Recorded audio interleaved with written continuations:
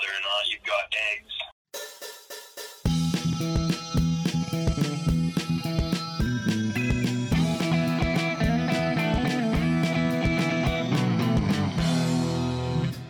Greetings, Earthlings, and welcome back to another episode of COP. They keep coming, you keep listening to them. Here's another. This week we're talking about the Sergio Leone movie, A Fistful of Dollars. With me is Matt. Matt, how are you doing? I'm doing well, and you know what? I'm happy to be here back on the show. Yeah. I always love being here. I know... Well, this is your first time on the show. Well, I know Luke I'm not his ideal co-host, Mm-hmm. but, when I'm afforded the opportunity to talk about movies and stuff, it's a good time. So thanks for having me here today. No problem. After you left, well, not you, but the original Matt left the show last week. I had to find a new replacement. Didn't take a lot of time. There's a lot of Matts out there, but hopefully you got big shoes to fill. You a fan of the 10-bag system? Yeah, I love 10 bags. It's, Wow. Yeah, off to a great start already, holy. Yeah, I'll give this movie 10 bags for sure. I'm new here, so who am I to use a different rating system? That'll just be rude. Yeah, exactly. I like your attitude. You're gonna move up in this establishment. Thanks, man. I really hope I have a future here. We'll see. Alright, we gotta do a quick shout out. Shout out to Norm Macdonald and his family. We're gonna pay respects to him by reviewing, Dirty Work? Dirty Work. Dirty Work. You know what? I was looking up Norm Macdonald movies, and he doesn't really have any starring roles except this movie. And then I went to the Wikipedia and it had Cult in it, and I was like, boom, this is go. This is the easiest pick ever. Hopefully it's a good one, so we don't have to... Okay, I won't lie, the Rotten Tomatoes it's not... Yeah, this movie, Dirty Work, it's probably gonna be not good. Okay, I'm getting Freddy Got Fingered type vibes here. Not that bad. But, when they get a funny, sardonic, stand-up comedian type. Yeah. And then they give him a movie, and he just can't help himself. He just doesn't give a fuck. And yes, and it just has this awful nihilistic bent to it. But it'll probably be a fun time at the very least. And I'm sure it'll be fun for the whole family, given the title. Yeah? Yeah. Okay, well, we'll see. Norm, here's hoping, and here's to you, kid. Bless up, Norm. Everyone watches Interview with Super Dave. So good. That's just one of the best podcast episodes I've seen of anything ever. Yeah, that one, and I listened to him and Gilbert Gottfried. That was good, too. Yeah? Yeah. Yeah, he has a lot of great clips, I'm not Norm on YouTube, guys. If you don't know Norm, you gotta know Norm now. Canadian legend. R.I.P. Bless up. Okay, was there anything else I want to talk about beforehand? Let's talk about the Matrix trailer. Okay, let's talk about the Matrix trailer. So the trailer for the Matrix Resurrections.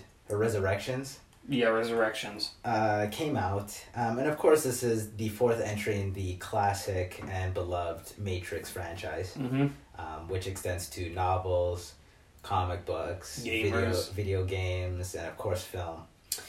So Luke and I were lucky enough that we got to see the trailer here together and experience for the first time as co-hosts, and it was a good time. And that was a great trailer too. If I had to give it bags, I would give it 4 bags out of 5 bags. You're a fan of the 5-bag scale? Oh, did I say 5 bags? That was a little slip. I meant 8 bags out of 10. Of course. Naturally. Yeah, naturally. Yeah, I mean, it was just kind of a really bad trailer, and I called it, before we started recording. I said, we're going to watch this movie, or this trailer, and there's going to be music that swells, and then it's going to stop, and then someone's going to say some line, and then the Matrix. And that's exactly what happened, and the line was, we're back in the Matrix. What? Pog. So I don't know how they're going to hand wave away the fact that Neo is somehow back in the Matrix. Because as I remember, and I watched these 3 movies, and to be fair, I only remember the first one. I think in one of them there's some guy who wants a steak and he sells on Neo. Maybe that's the second one. And then the third one, there's those really alien-looking twins with the white dreads. And then the third one, Neo defeats the Matrix. He ends it. So I don't know how he's going to be, back in it, but we'll have to see. Well, he's back in the game and he's kicking ass. And, okay, you know what? Here's the problem with trailers like this. You don't even know if the movie's going to be good or not because the trailer shit. Mm-hmm. So this movie could be good, but this is a terrible trailer. It's just like, as Luke said, it was just so predictable. I will maybe watch this movie because I know that if I watch this movie, I'll have to watch 2 bad Matrix sequels. And that is a hard bargain, okay? They're bad. These Matrix sequels, they're not good. Is that what you're saying? Oh, yeah, in the third one, he becomes God for some reason or something. He talks to, like, a guy in white. Is that God? Oh, in the room with all the screens? Yeah. In, like, the Matrix world, I think so. Is he, like, head alien? I should watch these movies. Yeah, just watch them, and then you'll be in the same state that I'm in. We can do a Matrix double feature before Matrix 4 comes out, where we watch 2 and 3, and we punish ourselves after a good streak of movies. Okay? When does it come out? Oh, this Christmas. Here's what we'll do.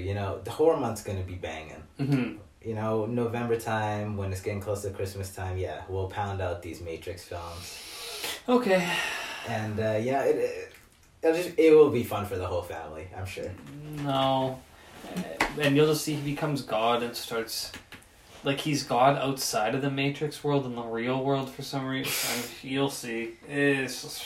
Holy... They got lost in the sauce. Look, the Matrix is like onions. Mm-hmm. It has layers. Right. The Matrix has layers. Onions have layers. Do you understand? There's layers. I must have missed that class of philosophy. Philosophy, computer technology, guns, leather. It all looks cool. Just remember, okay? They're gonna cut that leather shit out of the movie because that looks goofy as all hell. Look, those sunglasses definitely didn't age well. Oh. Should have opted for some aviators or something. Yeah. I don't know. Those big ski glasses. Like, if you see a guy dressed like Neo walk into the mall, you're hitting the panic button immediately. Yep. Because there's something under that vest. Okay. And it's a heart full of gold. So check out Matrix 4 Resurrections. I do not endorse it. And watch the trailer. No, watch the trailer. Turn your ad block on for this one, folks. Guys, you have to understand, in pandemic times like this, the closest thing we get to movie hype is when we pick a tentpole movie from a studio's YouTube account and we give it millions of views. And then when you go in the comments and you make comments, and then you go on Reddit and you post about it, and you talk about it with your friends, and it's a big event. Lucas, this is about more than the quality of films, which is not really important, by the way. It's about films as an experience. I will strangle the life out of you without hesitation. Don't say that again. Okay. Alright, last warning. Okay, sorry about that, man. I didn't want to overstep my bounds there.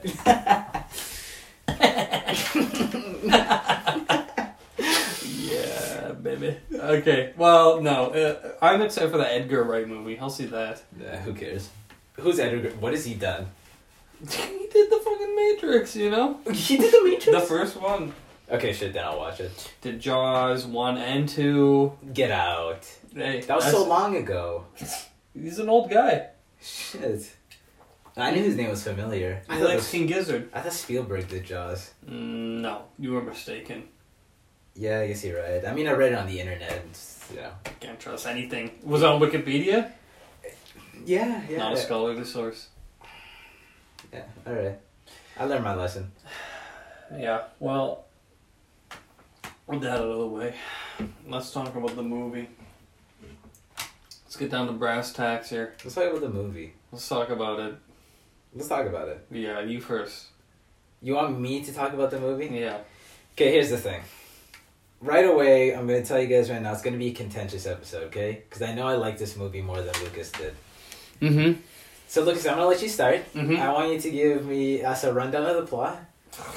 And I wanted to give first impressions because I like this movie quite a bit, and I know you didn't like it as much. Here's what's gonna happen. Matt is just gonna talk about how good of a script this is. Is that what's gonna happen?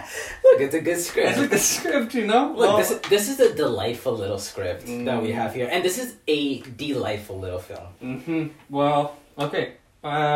Sure. So the movie, dude, I can't even tell you. So there's Clint Eastwood's character. He's a man with no name. At one point, a character I think calls him Joe. Did you catch that? Yeah, he's a man with no name, but the coffin maker guy, he calls him Joe. He just calls him Joe, I guess, because you can't just be like, "Hey, guy, hey, man." Oh, that's just supposed to be like a "Hey, buddy." Yeah, like he never says his name. Yeah. Nobody else asks his name, and in the credits, I think it's just he's unnamed, but he calls him Joe. Okay, that's just a little something. Cause he's just Joe Schmo, you know. He just walks into town. He's just, you know, who is this guy? So yeah, like Matt says, he walks into town, and there's like some rival gangs or something, and then he's Superman, and he saves the day, and gets some money, and he's on his way. It's hip-hopped on you. It's just, like, for the first 30 minutes of the movie, I didn't have subtitles, which was maybe a mistake, because I had no clue what the hell was going on. Like, there's something about a Baxter's family, and there's something about another family, and then Clint Eastwood's character has, like, a Yoda figure who is guiding him through this town and their dilemmas, and then he just kind of like, I don't know, saves a day for some reason and takes off. Dude, I can see why like boomers love this, because it's like this idealistic macho man who just chews on cigarettes all day, just licks it and just like slobbering. He loves his cigarettes. Hey, he keeps it classy. Okay, he keeps it classy. And like he just he works for his money, and he does what's right, and all these like, you know, good boomer macho masculinity image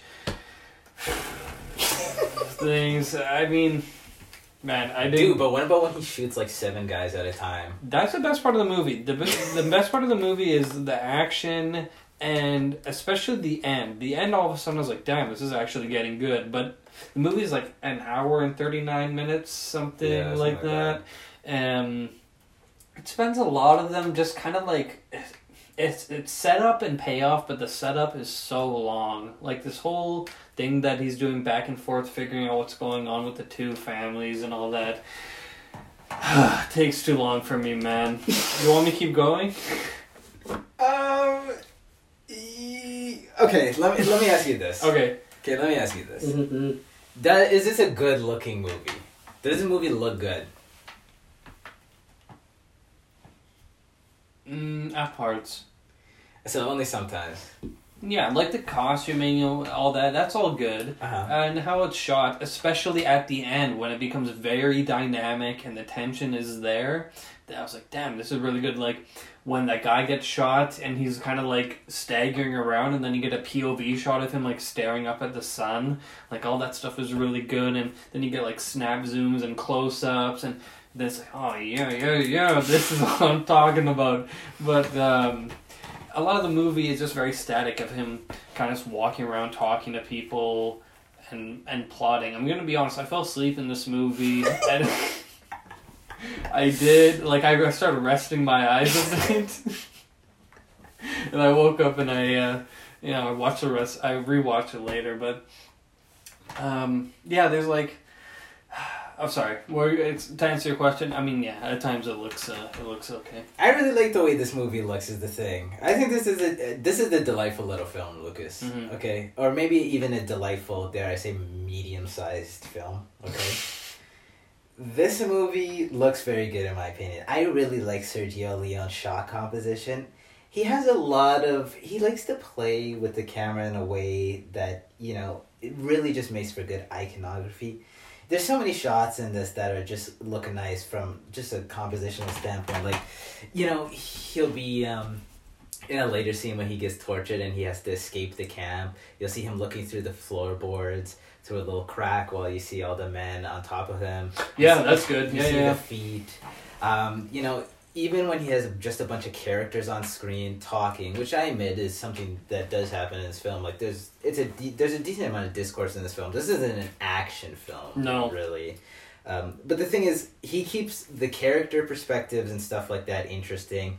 You know, there's a scene where I guess we'll call him Joe, because it's shorter than the man with no name. Joe goes to the Rojos, and there's 8 characters on screen for a second. And some of them are standing and all of them are sitting, and some of them are sitting, and they all look good and they all fit well in the frame. And when any character speaks, you can tell exactly what they're doing. I think he just has really, really good eye, and there's a lot of just good stuff, just not only just from like every frame of painting type stuff, but I think he's good with the camera when it comes to the action scenes and stuff like that too. Yeah, the action scenes, like, especially, that's what I like near the end of the movie where you're getting like them burning down that building and anything like beyond that, like when he's pushing the barrel down, the end, like the last third of the movie is like my favorite part of the movie by far. Yeah. Because like the first is just it's really boring, and I feel like I'm sorry, and I like slow movies. Like I like 2001. I like the director's cut of Apocalypse Now. I like long movies. Those movies are so overindulgent. And this one, I was just like, here's what I think is going to happen for me. Okay. Is I'm going to watch, is the second one The Good, the Bad, and the Ugly, or... you're going to have to wait one more movie. Yeah, I'm sorry. okay. And the next one's going to be the low, like, not the low point, but it's like, it's the middle child of these movies. Oh, is it? Yeah. Okay, so what I think is going to happen is I'm going to eventually watch The Good, the Bad, and the Ugly, and I'm going to really like that movie, and then I might go back and like this one a bit more because of that, and I think that's what's happened. That's what has happened, because I'm not getting like the 98 it has on Rotten Tomatoes. That like unanimous praise, yeah. Yeah. I think when this movie came out, the reviews were semi-mixed, because here's the thing with this movie, is that it's kind of silly. Mm-hmm. It's like this Western, but as Luke said, like, the character is such a romanticized portrayal of the Wild West hero. Yes. He's just the coolest guy of all time. He can kill as many guys as he wants in any amount of time. Like, he kills 8 guys before they even take out their gun. He always got a cigar. But I think like that's almost done to a comedic point. Because what I think is that Sergio Leone knows about the Western. And at this point, when the movie came out, like 1964, the Western was like... It was like almost played out. Because the Westerns were like done by the 70s. Yeah. Like, nobody was doing them anymore. So he made this one, and it's a spaghetti Western, which just means they made it in Italy. Yeah. But I think Sergio Leone is a guy who's seen a lot of Westerns, or like any person at the time, I guess, had seen a lot of Westerns. And he just basically took all like the meatiest elements into a story that I think is pretty lean. And then he made just kind of this very prototypical and not particularly deep, admittedly, cowboy movie. And I just think it's a lot of fun. Do you think it's like the cowboy movie of... or... It's like the cowboy movie equivalent of Die Hard.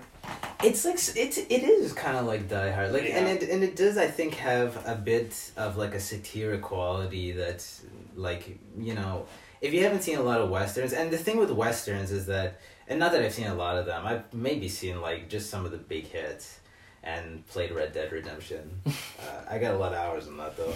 But the thing is, like, with the Western is that the genre now is like, the Western would not survive now. Because the movies are slow. Mm-hmm. They're methodical. Like, they just plot. A lot of the Western is just shots of people's eyes or their faces and their reactions. I like to think, like, the reason it's like that is just, I don't know, because, like, the Wild West was kind of desolate and, I don't know, it was just kind of a hard time. So they try to reflect that in the filmmaking. But the Western is not something that would thrive now. So, as somebody who is, I feel like, personally more inclined to, like, be patient with a movie like this, I was pleasantly surprised. Because usually these types of movies are kind of rough. In that regard. Yeah, like the movie that comes to mind when I thought of a Western that doesn't do this kind of thing right, and even though it's not really a Western, but it has the same kind of plotting that made me think like, oh, this is what could have gone wrong, is Westworld. Because remember that one where it's just like, and then he just is getting chased by this guy. And then they go to the bar. And then they go, like, and there's nothing there. Yeah. It's just like, that's like the shallowest Western possible.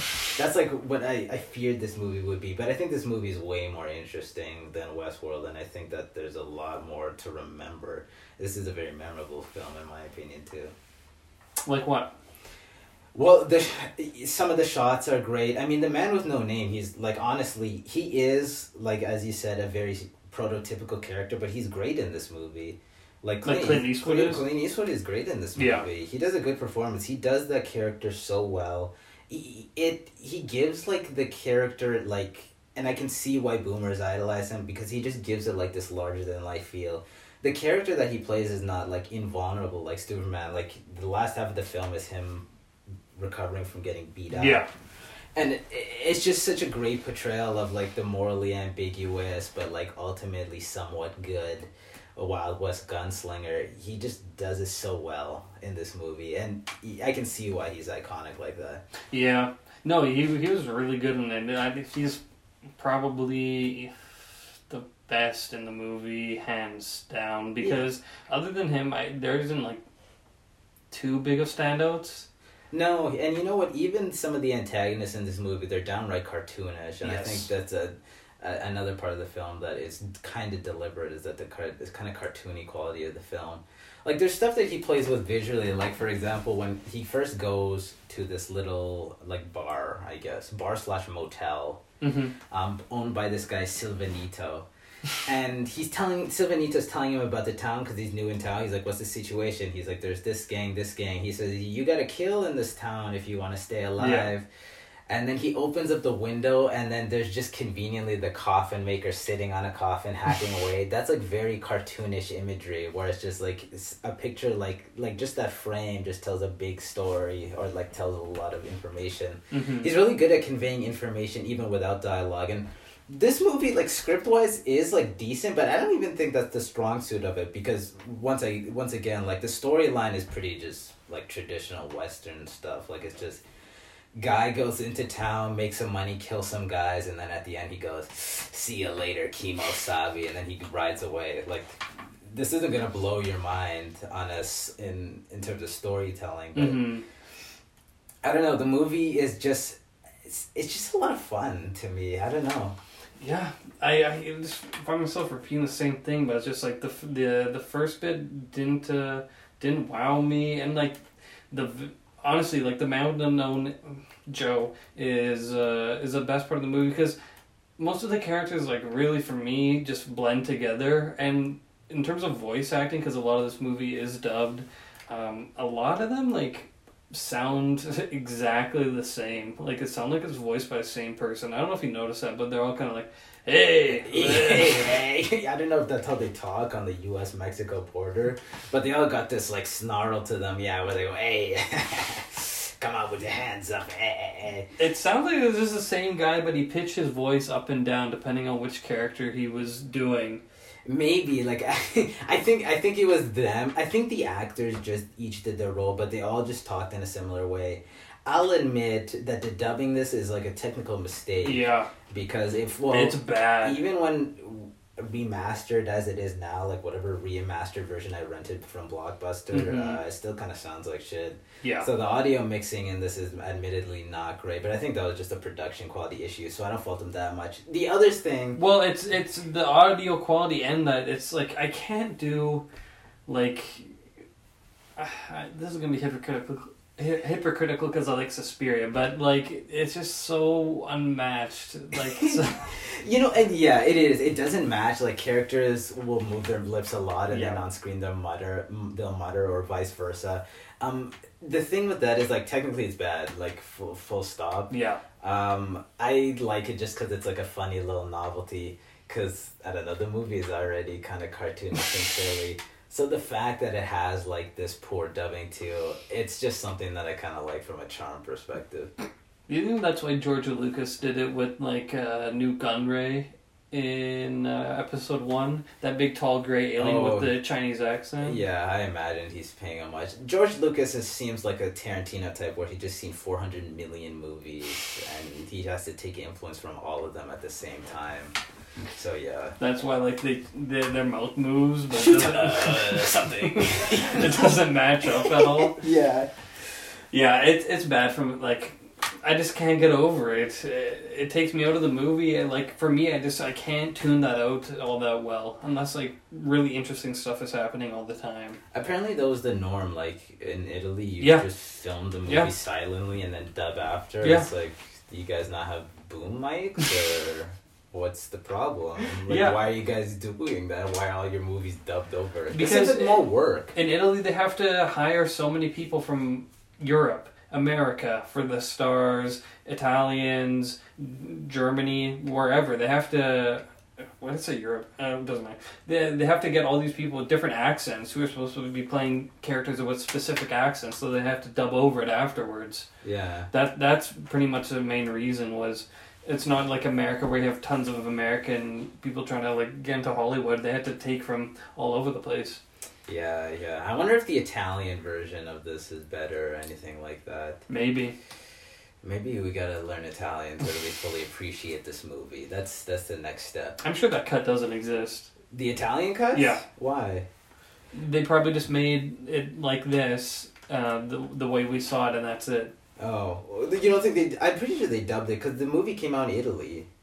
Yeah, I'm sure probably said subtitles or something. I don't know. Or I don't know if Italians speak a lot of English. Probably. Like, it's kind of a North American meme to only speak one language. A lot of people in other countries speak multiple languages. Many of them are bilingual. And they all speak English, too. Yeah. And then in America, it's like, I speak English.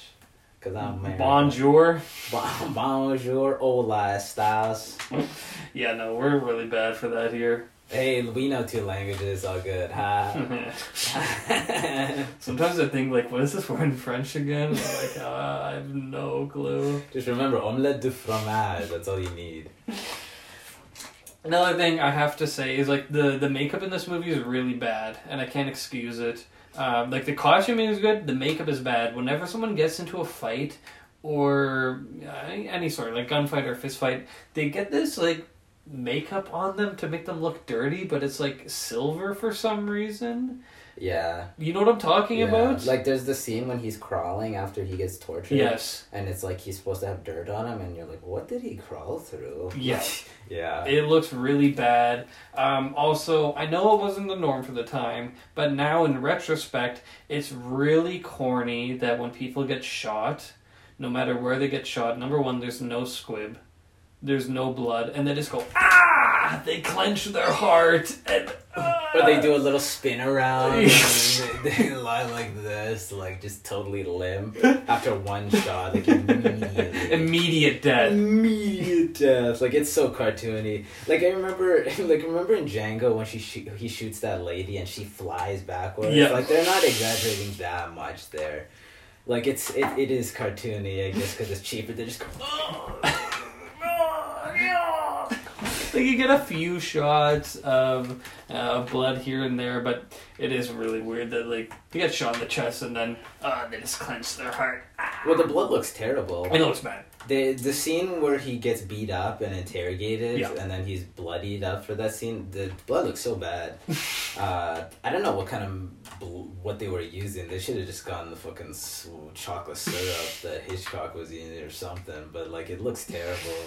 But that's just like another production charm for me. It's like the thing with this movie is that like it's not perfect, and it's not like one of the most goated movies ever. But it's just like has this quality of it where you take all its faults, technical like that, the small ones like the makeup and the audio stuff like that, and it's a product at the time, but it really just embodies the genre so well. I think you're seeing it how I'm seeing Star Trek, where I said the other day, it just works, right? I like Star Trek too. Not as much as I do. That's true. That's true. And you know what? With Star Trek, I can see that too. Yeah. Where it's just like, yeah, the sets look bad. But it just works. Well, Star Trek, I'll say TOS, it does just work. Like, yeah. That movie, that series is timeless. That's what I wanted to say. And this is my main issue with the movie while watching it. Overall, my main takeaway is that this movie is not timeless. Why do you say that? Because the type of person it's trying to idolize will no longer be idolized in the future. But it's timeless in that it just it's the one of the westerns. So I don't know if do you listen to a lot of blues? I listen to blues sometimes. You listen to Led Zeppelin. Do you listen to? But I listen to what Led Zeppelin covers after I listen to Led Zeppelin, and that's a fact. Look, yeah, they're just. Do you listen to fiddle music? No. It used to be huge. No, like I said, like the Western genre died for a reason. That will never come back unless they add like fucking guns, more guns and ray guns and pop culture references and Ryan Reynolds and something else and Keanu, whatever, throw Spider-Man in there.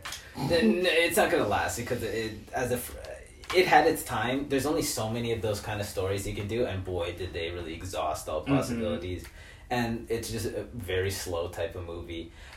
But I like Westerns.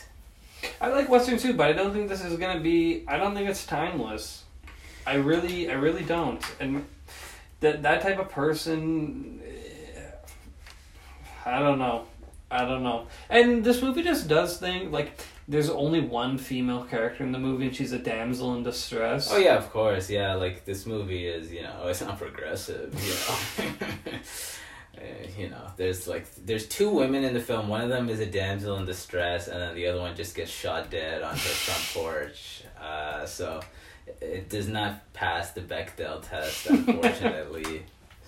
And that is kind of, it is what it is. It is what it is. Hey, shit.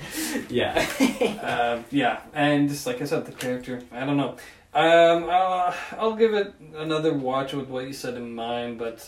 Here's the thing. We'll watch for a few dollars more. We'll watch The Good, the Bad, and the Ugly, which is the best one, and even better than this. Mm-hmm. This, The Good, the Have Bad... you seen that one? Yeah. Oh, okay. The Good, the Bad, and the Ugly is like this movie, but then it's like, let's get like a little more serious and like let's really try to make something, like it really aspires to something more. I'm so hyped. That'll be worth the watch, and that'll be more cumulative bags in that episode than it will be for this one. I'm sure. Yeah, I'm like, and maybe I kind of just had too high of expectations. Yeah. Going into it. It's just a basic ass movie. Yeah. This movie is like, I don't think it pioneered anything except that, Clint Eastwood's character, which once again isn't even original. He just really is iconic in that role. Like, it doesn't really do anything novel. It just kind of looks good, and it's a cartoony movie that's, pretty straightforward in the sense that, hey, it's a Western. Let's shoot 'em up. Yeah. Yeah. I just wanted to... I kind of skipped over it, but I really like the ending. We didn't even really talk about it that much. The bad guy in this movie, like I said, isn't... I mean, he's bad, but the bad guys just kind of do stuff that... You just have to, take the actions at face value and be like, that's really heavy, and, give a shit. But for me, I have to care about the characters. I can't just be like, I can't just see a heavy thing and be like, oh, that sucks, Mm-hmm. just because it is. Yeah. Like at the beginning when what's the main bad guy's name? Like the three brothers? Yeah. Well, the main brother. Oh, Ramon. When him and his crew just shoot up all of those soldiers. I was like, okay. I mean, I feel bad for those... Dude, they had a big-ass Gatling gun and they were going... I feel bad for those horses that they had to make fall over all the time on set, and they probably broke their legs, but I mean, I don't feel bad for these guys, That's not like... I don't know, maybe I'm just desensitized to that because of all the movies I've seen, but okay, whatever. And that's just kind of the movie is like... And because I think that, why does our main character, like, care? Why does he give a damn at all? Well, one thing about the Joe, or the man with no name, is that he wanders into town, and initially, you know, you think he's kind of not a scummy guy, but you know that he's a typical cowboy type. He's in it for himself. Mm-hmm. And I mean, the whole movie, he's just playing these two sides against each other. But then you just have, like, that last little bit where the character, and this is where the character development is, and he does a good deed for Marisol and her family. He lets her go, and then I think that's where he kind of skews, and he realizes that, number one, he wants to get revenge on these guys. Yeah. But number two, like, this is the thing to do, especially after they massacre the other gang. And maybe that was my issue with, like, so in the first half of the movie, do you think he is just a scummy guy and there's a switch? He gets a little better, yeah. Like, the reason, like, it's subtle development. And the thing is, like, with a Western, you know, the characters don't change that much because they're archetypes, right? You know, he rides off into the sunset basically the same character, and I'm sure there's a series of, you know, stories similar to that in this guy's past, or you're supposed to imagine that. But the thing is that, you know, you don't want the characters to stay completely static, so they have little changes like that throughout the journey where they perceive to, you know, make a right choice or learn something. So you think, okay, for me, like, I was watching it and I thought that he was always going to, like, flip. Like, I thought that was his plan. Well, he was always flipping, but then he does good, and then at the end, when the bad guys really make themselves clear, he knows what he has to do. But I thought that was, like, his plan all along. Like, I guess that was my issue, was, like, I didn't know that he was just supposed to be a bad guy at the beginning. Oh. Well, if a guy rides in on a horse like that, and he's squinting like that with a cigar in his mouth, he's bad news. I'm not prejudiced, you know? I am. I see a guy like that come into, you know, my store, I say, get the fuck out of here. I want to see your ugly mug here again. I feel like he's just so friendly to the barkeep. I didn't think he was supposed to be bad. Like, I thought he was just planning this all along, and I was like, get on with your plan already. Well, his plan was just like, let me just make money by putting these sides against each other, because people get killed as a result of his actions, like, all the time in this movie. Did they make that, like, clear? Did I miss a scene or something where he's, like, said this? Or he says what? Like, that he was always planning on putting them against each other for money? Well, no, he came in, and then he's like, these guys are fighting each other, and then he just, like, I'm the man. Because he even says in the beginning, and this is just, like, this little clever allusion to just the whole plot of the film, he's like, he's on the balcony, he says, Baxter's over there, and Rojo's over there, and I'm in the middle. Yeah. And you just know from that scene that he's got a money-making scheme in mind, where he's just going to take what he can and get out. I did not see it that way. You didn't see it that way? You know what? I refuse to give bags. I don't think I got this movie. Give it bags, okay? Because I refuse. You refuse to give bags? I refuse. Listen, if there's no bags, things get fucky-wucky with time and space, okay? So you really need to give some bags here, or we're gonna have big problems. We'll see. I refuse. I refuse. I don't think I got this movie. I'm gonna watch it again, and I'll get back to you next week. Should I save my bags for next week too? No, you have bags. I don't. I didn't make popcorn.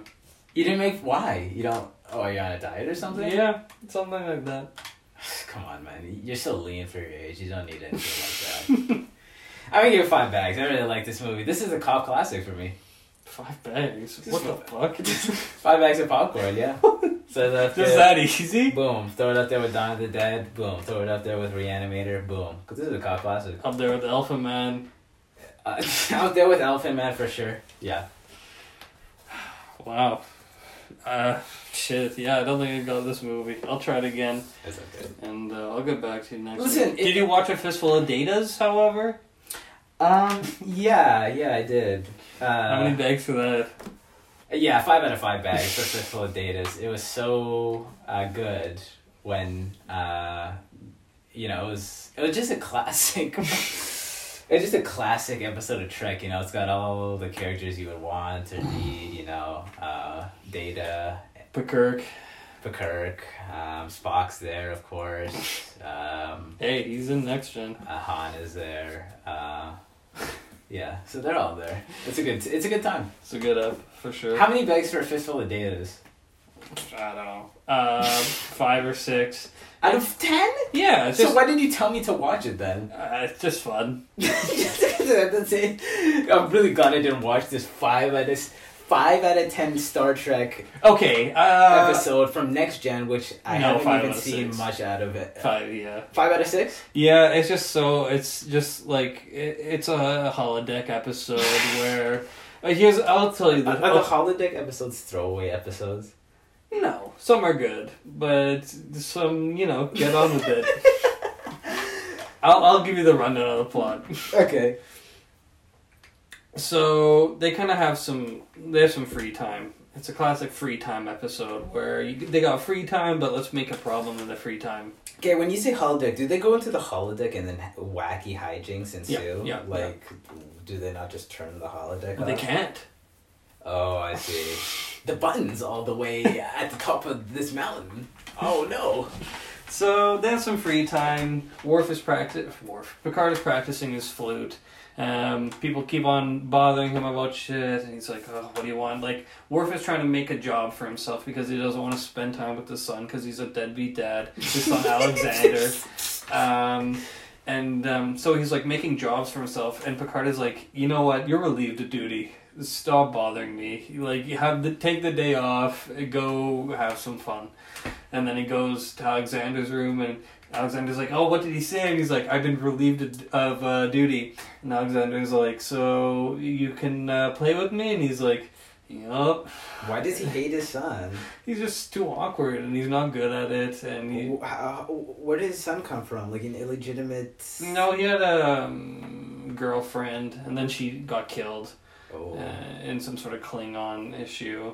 What's with Star Trek and deadbeat dads? Because Shatner was also a deadbeat dad in those movies. And then his son dies and he's not even like that broken up about it. He's broken up about it in the 6th movie. Yeah. Yeah, but we just have to wait a couple of movies for the grieving process to set in, I guess. Okay. So you'll finally get that Shatner grief.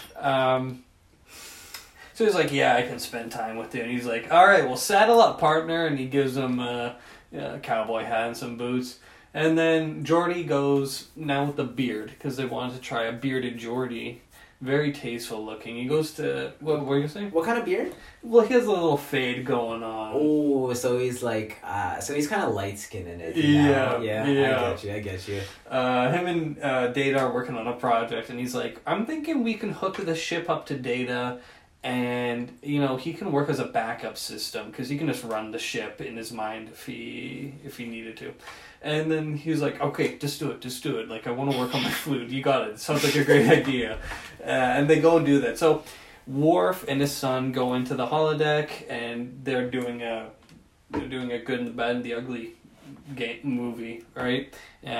Alexander's like, "You're the sheriff, I'm your deputy, and we got bad guys to catch."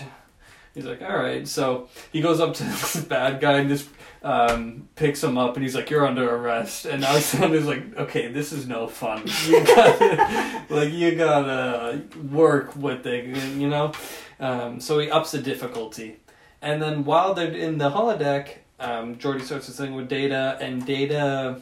What was even like the explanation at the end? Data's malfunction. There's a malfunction, and his sub-processor routines, yada yada yada. Of course, I'm sure all the audience members are familiar with sub-processor routines. He basically takes over all the ship's memory banks, and it's just he inserts himself in it. So they're practicing some play that Beverly Crusher's doing, and they start reading their lines, and it's a callback to a previous episode where Data writes this poem for his cat Spot, and it's called Ode to Spot, and they start reading off lines of this poem. They're like, "What the hell is this?"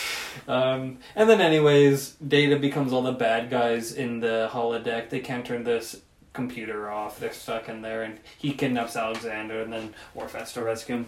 And then Troi is also in the game, and she's playing the man with no name. She's chewing on a cigarette, And what is it? A cigarette? An old style cigarette? Cigarello? I think it's a cigarillo. Yeah. Because it's too thin to be a cigar, but it's not a cigarette. Yeah, I guess a cigarello. She's chewing on one of those. She has a pistol, and she says like, "I'll work for you for $500," which is how much Joe asks for, and a fistful of dollars.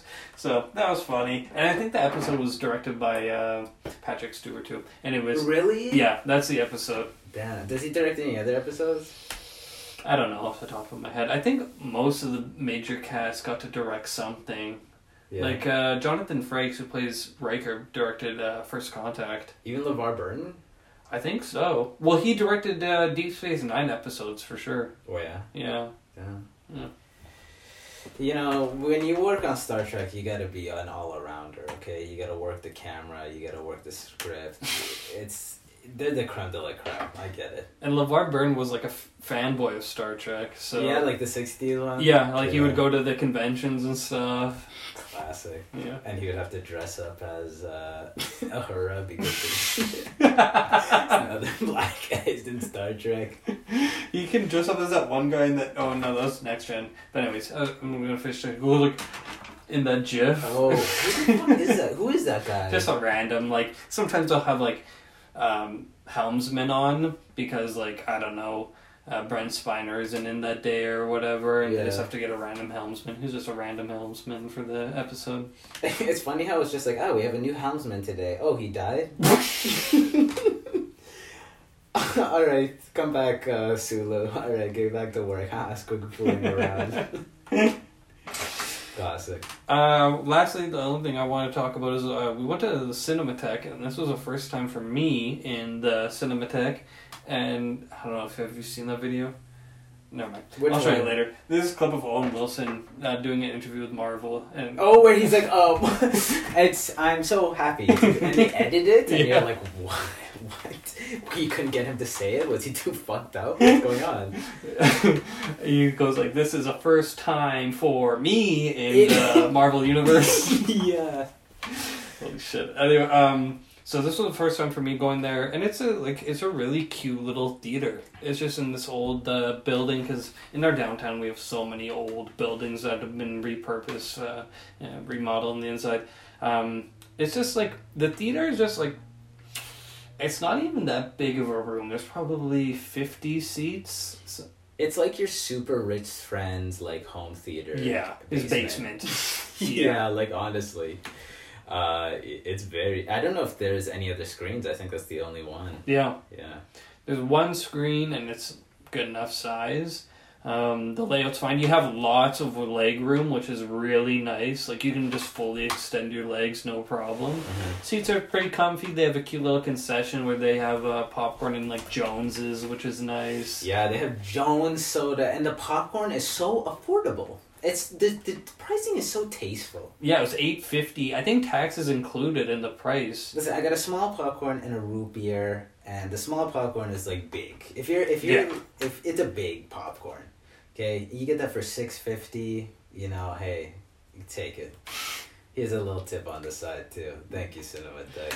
I need to stop ordering the regular size popcorns because I never finish them. Well, then you have something to take home. I take it home and then I have some popcorn the next morning and I feel like a fat ass. Like I'm having a Cineplex popcorn for breakfast. I gotta be doing this shit. You're like, immediate popcorn when I wake up. Okay, well, I would have saved it for like movie or TV time the next day. But if you're gonna breakfast it, then yeah, maybe just get the swallows for now. Okay. They had these like really corny ads because they do like Winnipeg adverts while you're waiting for the movie to start, and then it's kept seeing like the same one where it's like, "Oh, it was a rockin' time in the 80s." And it just shows clips of like dudes playing for like a crowd of 20 in Winnipeg. I know I'm being a hater, but it's just so embarrassing. It was funny because it's like Winnipeg's a vibrant bar and downtown scene in the 80s. And then it's like, yeah, you see like crowds of like max 50 people. And it's just cool local filmmaking, but it's just so small time to what you're used to, you know. We're Hollywood guys, Lucas, you know? Yeah. Yeah. There's one clip of like these people talking about the Winnipeg movie scene, and this guy's like, we try to not be like the Hollywood type movies, and I said to Matt, good call. Good call. I hope none of the loyal Cinematheque audience goers were listening in on us and being like, who the fuck are these jackasses in that hood?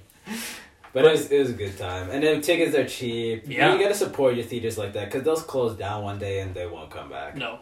Whoa, whoops. That's it. Yep. Yeah, so I'm down to go see movies there whenever. Like, if there's a good movie, I'm down. I don't know why they did this, but on the website it said that they were packed, but there was only like 8 people in the theater. I guess they're doing like super social distancing. But that's like ridiculous. Like, it's seriously 2 people per row of like 10 chairs. We had like one option to sit like that was like near the front, and then everything else was in the back, like 2 other options. And then there's like the theater was like literally like 80% or more empty, and it was like 90 plus. plus. There's like nobody there, and it was like, okay, guys, you know, I got that's a bit much. I got my double vax, okay? Look, I'm not gonna be coughing on anybody, I promise. That is like that's why everyone's got to buy their popcorn and drink, because they got no ticket money here. I need to send an email to whoever's running that, because that actually was like ridiculous, because we didn't invite anyone else, because we were like... There's so many empty seats, like our whole row except for us was empty. Like, what? Why? Yeah, and the seats are like, they're not sardine together, like our row is long. Yeah. Like, how long would you say? It was like 30 feet? Yeah, it was like 20 some seats at the very least, like maybe 25. Yeah. Yeah, I don't know, it was kind of silly. That was a bit much, and we just said fuck it, and we just sat in the middle. Yeah, and obviously nobody said anything, because people go to the Cinematheque Alberta. Karens don't go to the Cinematheque, okay, to watch Scream on a Sunday night. Yeah, we saw Scream. There were these 2 guys in front of us that were just loving it. Every time there was a funny line, the guy would laugh and then repeat the funny line. Yeah, those guys are classic. I was like, oh my god, check out Mystery Science Theater. Like you would literally just laugh and then go, yeah, that thing that just happened. And it was just like, you know, these guys are classic. Those guys were in the front. I know those guys are at the Cinematheque every night. Oh, yeah. Those are the lifers. That's going to be us in 10 years. Keeping them afloat? Yeah. Yeah, I mean, yeah, please open your seats a bit more, because that's crazy. And if people can prove that they're double vaxxed, which they can with the QR code. They didn't even scan my code. They just looked and they're like, yeah, they probably don't have the money for a scanner. No, yeah. But like, they could take out their phone, and if like it activates, like if you take out your phone and scan my code, it'll bring you to like the Manitoba Health website. Yeah. So you can do that just so like know that, just as something. I know like people could just use their friends or whatever, but you know, just do something. I've been to lots of places where they're like, yeah, okay, cool. And it's not taken that seriously. Yeah, it is what it is. What you gonna do, huh? Get scanners. Like scanners? No, scanners? Don't get that on Blu-ray. Biggest mistake in my life. It's so engaging. No. Remember the scene where the guy's head explodes? Ephemeral. The ephemeral, Lucas, remember. That was social commentary. I'm going to do it the scanner way, and I'm going to suck your brain dry. Michael Ironside, why didn't you do a different movie instead of Scanners? He's the best part of the movie. Yeah, I mean, nothing else is particularly good. Not wide-eyed Luke Skywalker. Whole movie going ephemeral. Psycho Mantis. Face camo? Just... Interrupt their communications. Oh my god, he's my dad and you're my brother and now you're dead? I'm God! Yeah, you know, Cronenberg, shape up. Come on. Yeah. Wake up. This old Cronenberg movie, yeah. It's not good. Yeah. Alright, that's all I had. How about you? That's all I have too. Well, what are we doing next week? What are we doing next week? Well, I don't want to spin the wheel again. Well, you got a movie? Well, I guess, do you want to do Dirty Work next week? Well, you didn't want to spin the wheel. I spun the wheel and you got a 5 out of 5 cop classic, so... So when which is it? Okay, if I'm gonna spin the wheel, but what's gonna happen is that I'm not gonna tell you what the picks are because I don't trust your judgment. Why not? Because we watch a lot of bad movies. You just don't get it, man. Okay, well, alright. Okay, number generator. Which site do you use, sir? Oh, never mind. Google's got my back. Yeah, you can just Google it. Okay, just let me click. Okay. Generate number. Okay.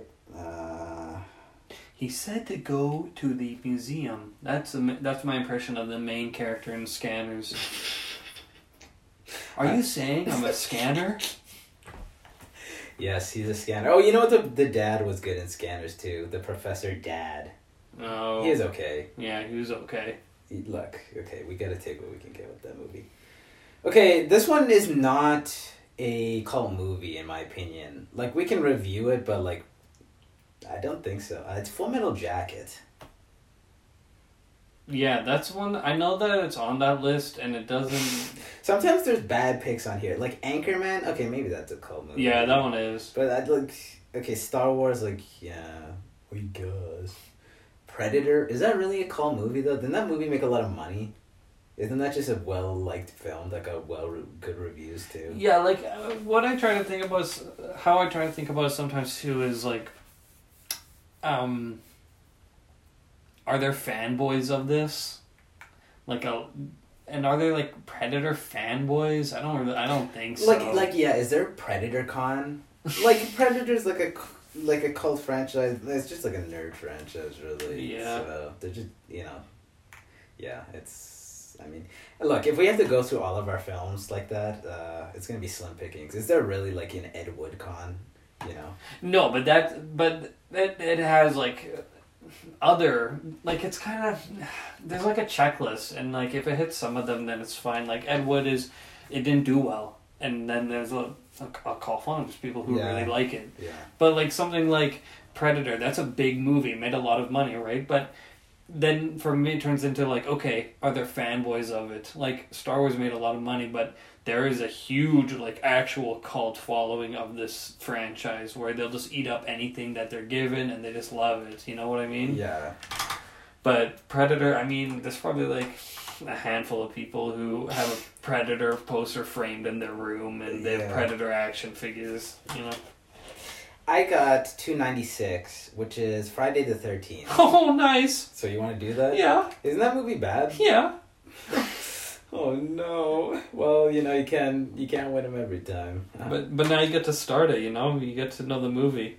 Get to learn what Jason's all about. Get to see because I saw Scream, I already know that the killer is his mom and not him in the movie. Spoiler. But he's at the end with makeup done by Tom Savini. Of Dawn of the Dead. Dawn of the Dead and From Dusk Till Dawn. Damn. Yeah, there's a lot of not cult movies on this list. Like what? Wait, which list are you on? 400? The 400. The classic 400 list that we pull all our movies from. What do you like? They have the Deer Hunter on here. That's just like a Godfather type movie. That's like having Godfather in the hidden gem section. Like, okay. Yeah, I'm not getting the Deer Hunter one. Is there any other ones? That are not really cult. Yeah. Let's see.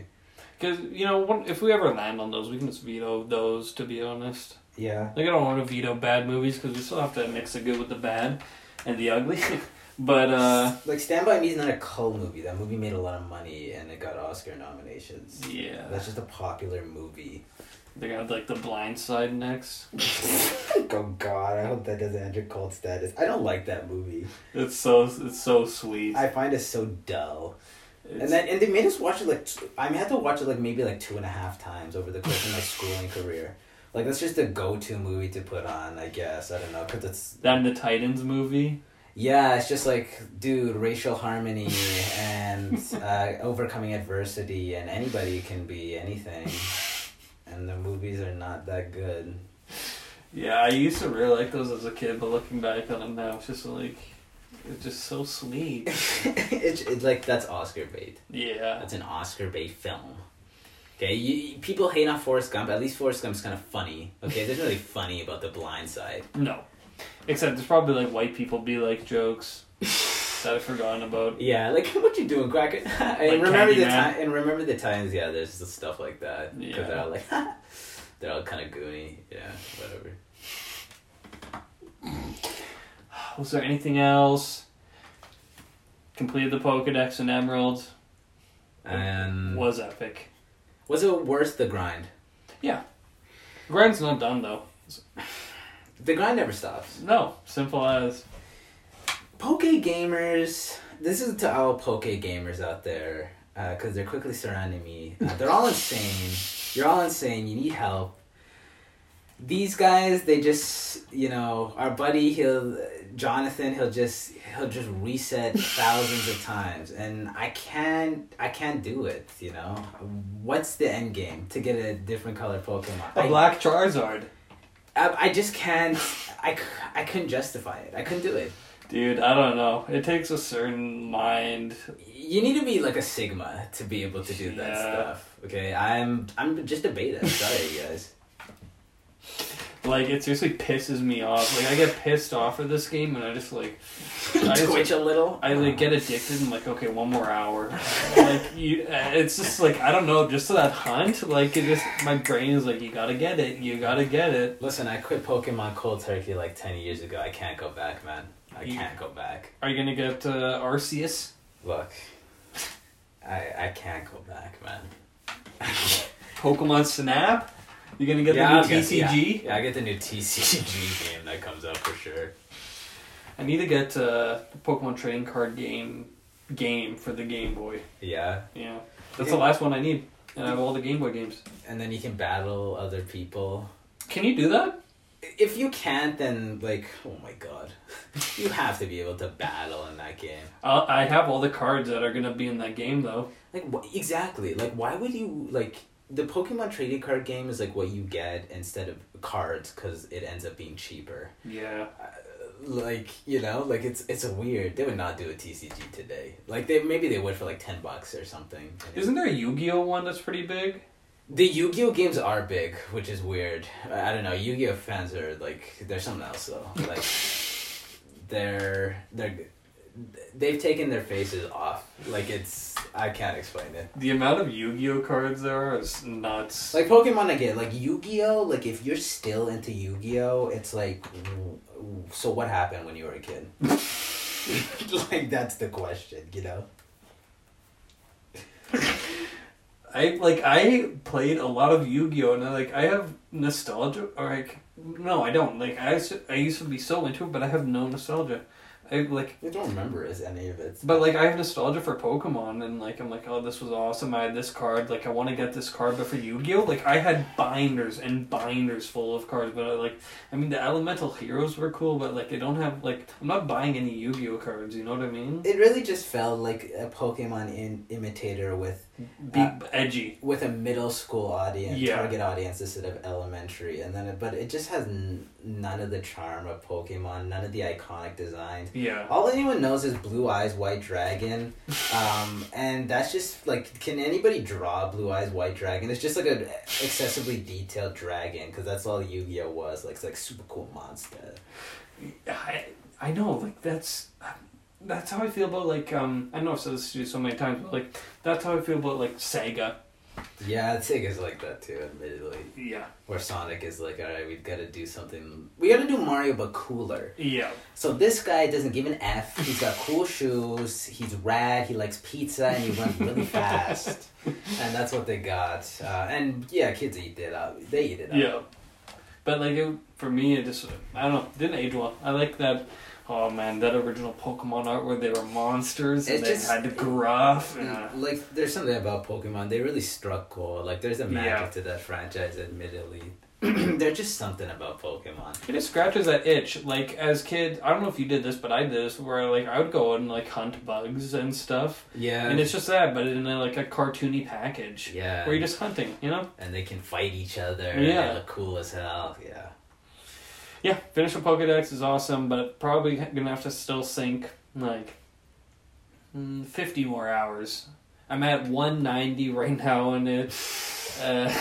Oh no! But finish the Pokedex, then I'm going to complete the living dex, get all the gold symbols, get all the berries, get all the TMs, get all the hold items. You know, you got to get a shiny in there, hunt a few shinies. You know what I'm saying? Get the shiny Pokedex. I'm going to do that in Crystal. When does it end with you people? There is no end. When will you learn that your actions have consequences? But, to all my Poke freaks out there. All my game freaks. All my game freaks. I love you. I'm gonna buy the new TCG that's coming out. I'm gonna open it all up on Instagram Live, so stay tuned for that. Alright, set the date, and that'll be a cop event. We'll just open them all up and hopefully get some good stuff. Oh yeah. I really want that new base set Charizard that they're releasing. I'll get that graded for sure, if I get to. Anyways, that's the episode, Matt. Peace. Yeah, man.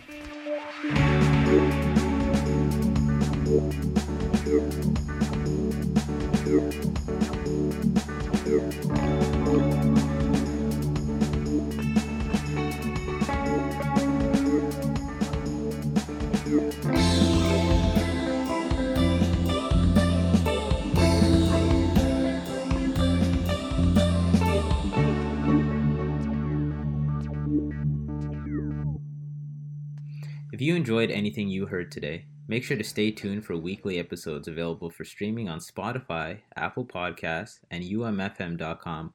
And don't forget to follow our Instagram page @COP Podcast.